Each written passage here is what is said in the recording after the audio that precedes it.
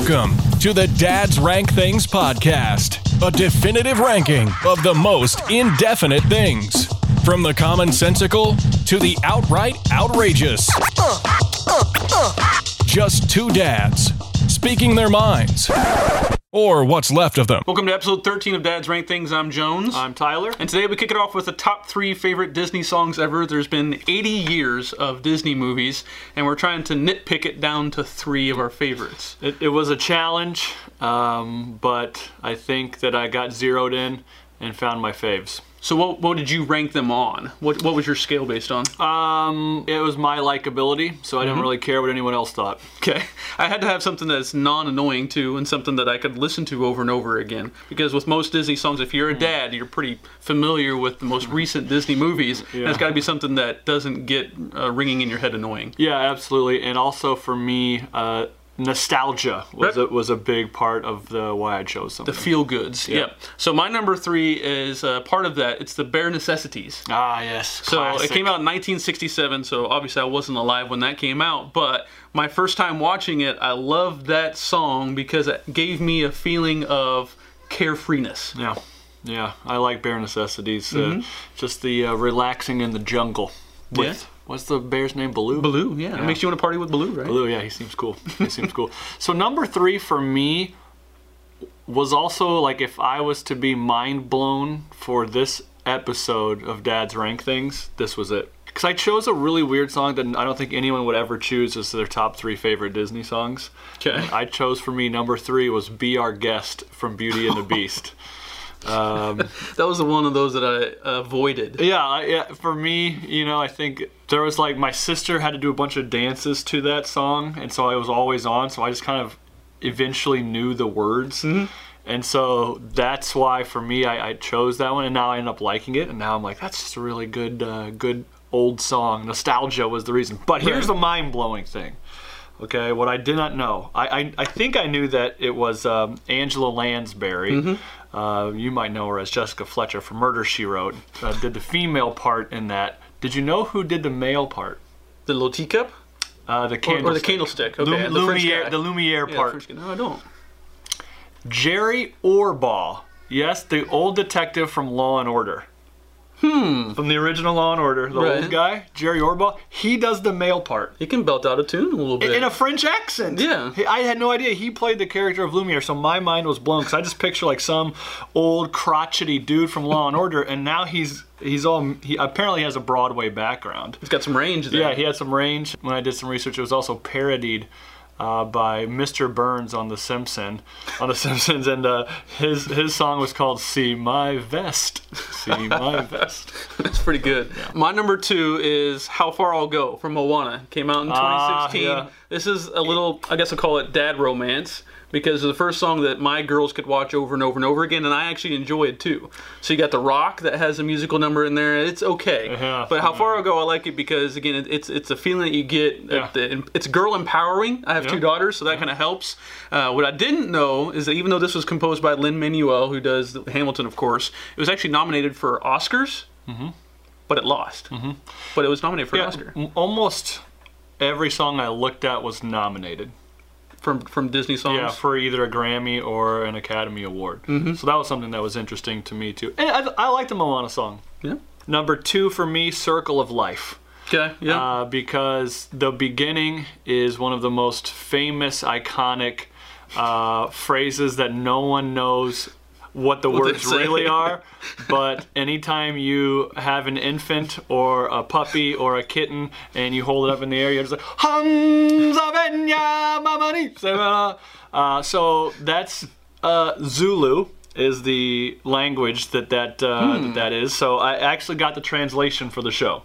Okay? What did they say? I got the translation for the show. I'm going to read it, so don't judge. The words from that part where they hold up in the, here comes a lion, father, oh yes, it's a lion, we're going to conquer, a lion and a leopard come to this open place. Lion 10 times, roughly? Yeah, lion's in there a lot. Short time? I think I took out a line of lion. But yeah, So it makes sense. Right. And it's very applicable to what's happening in the movie. So that's, if you're ever wondering what it translated to, that's it. And then Circle of Life. I actually, you know, you can hate me all you want. I don't prefer the Elton John version. I prefer the movie version with the female singing it. Right. Yeah. My number one is from the same movie, so Hakuna Matata. Ah, yes. Which I did learn it is Swahili for no worries. Okay. But did you know this one was also written by Elton John? Yeah. He apparently, was putting together like the whole score and did like all the songs, and amazing composer. And once this song is one you can sing over and over and over again. It gives you that same, I guess, carefree attitude as like the bare necessities. Yeah. But for me, it's something that I'll never get sick of. Even though we're going to go see the movie this summer with The Lion King, I'm sure it's going to be in that movie too. Yeah, it will be. It's going to be introduced to a new generation. They need it. I like, I mean, Lion King's right in our wheelhouse, and so is my number one, which is A Whole New World from the movie Aladdin. I like to sing the song. I wanted to learn all the words and sing the song growing up. I was in choir in 6th and 7th grade. That was it.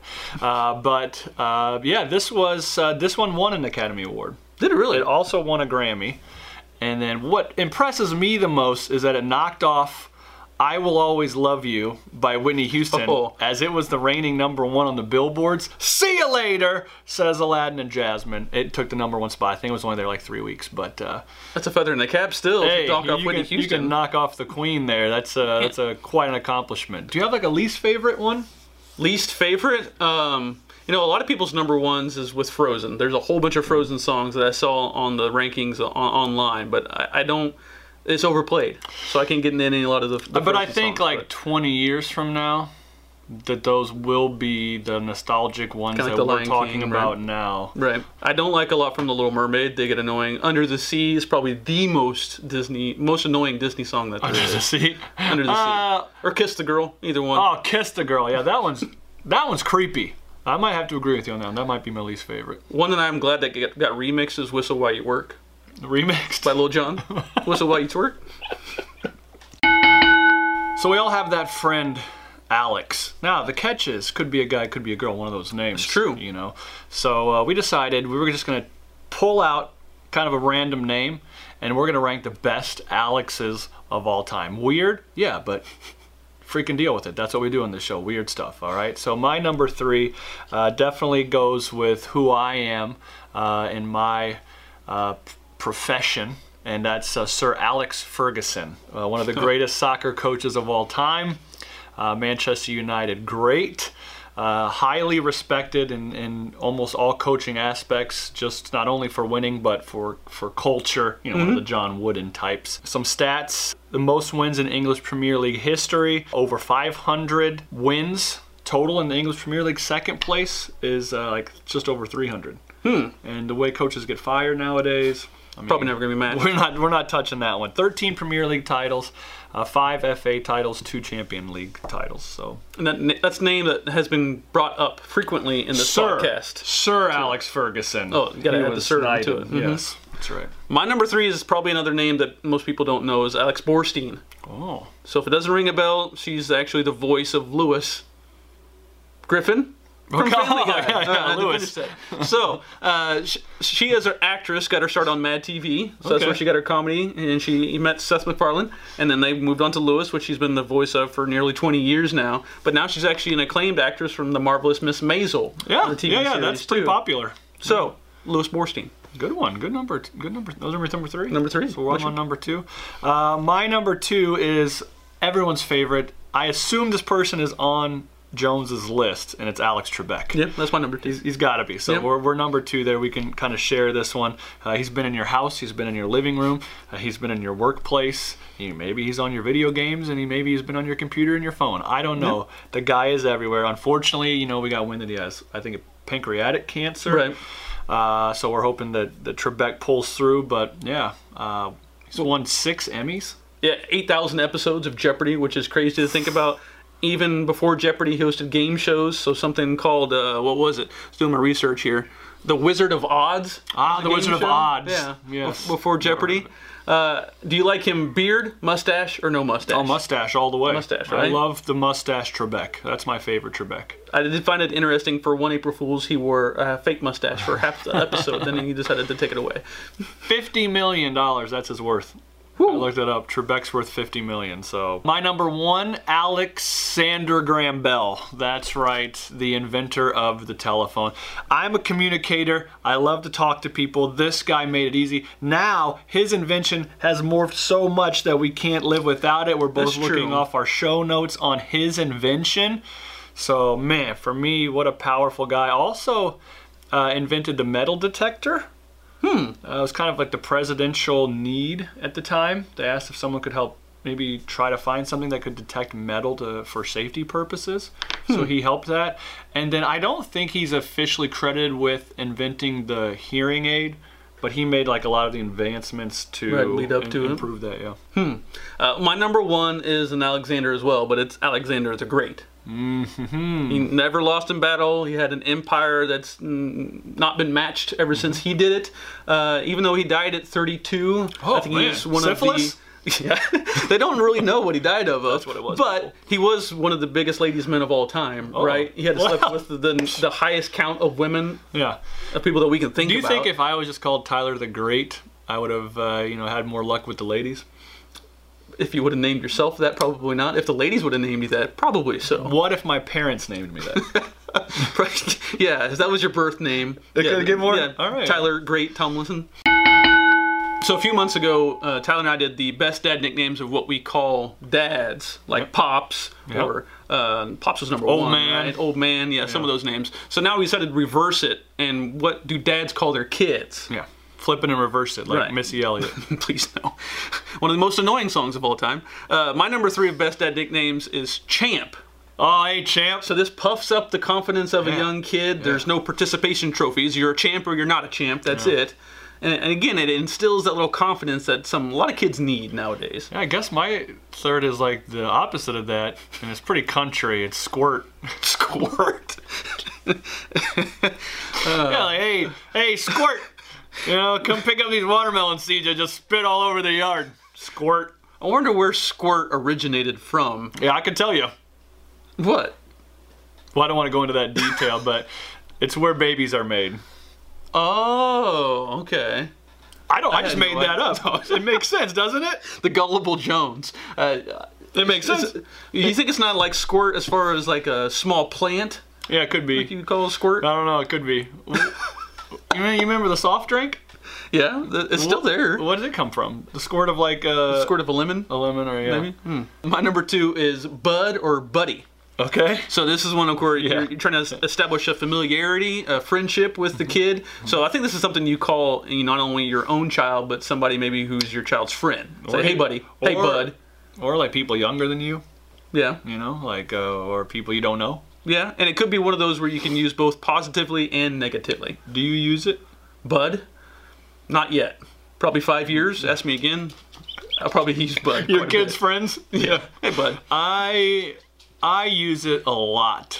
Bud or Buddy. I say like all the time. So. Do you use it sarcastically?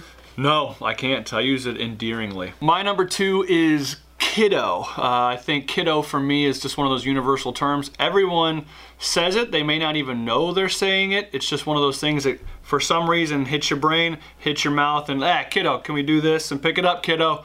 It's just something that's simple, but I think it's hard for me to ignore that people don't call their kids that. But you use it for kids, but you use it for players or students since you're a teacher and coach. I think if I said kiddo, like with the O, I feel like I'd be putting them down a little bit. But I do say kid just because I can call someone a kid that's younger than me because I'm getting old now. So I'm like, hey, nice job, kid. Hey, pick up the work there, kid. All right, things like that. I find myself using it for friends too, though. I just call people kid. I don't know if that's my Ebonics coming out. It could be. What's coming up, kid? I don't think people take it. If someone called me kid, I don't think I would be offense to it. Especially if it's like hey, nice shot, kid. Right? I'm like, oh, thanks. Take a compliment, however I can get it. Yeah. My number 1 is boss and or Haas.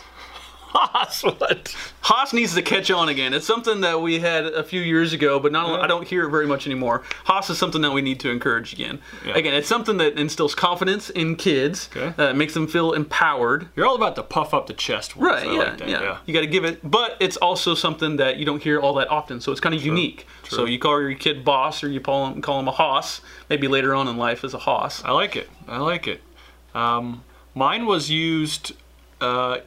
Even mine was portrayed as like this is a generic name, but it's catching on, and you call a lot of smaller kids that in the movie Monsters Inc., and that is Boo. Right? Yes, because you made the noise is why, but come on, we know the real reason, because people call their kids Boo. Like, hey, Boo, pick up your thing. Come on, Boo. Do they? Oh, yeah. Yeah, it's very, I think it's really picked up lately. It's also a loving term with adults. Yes, between... loving adults, consenting adults. That's what Alicia Keys brought up. My Boo is the song, right? Remix with Usher. Mm-hmm. Yeah, so that all of a sudden became a more popular term of endearment, and I think people call their kids Boo a lot. What about Bae? No.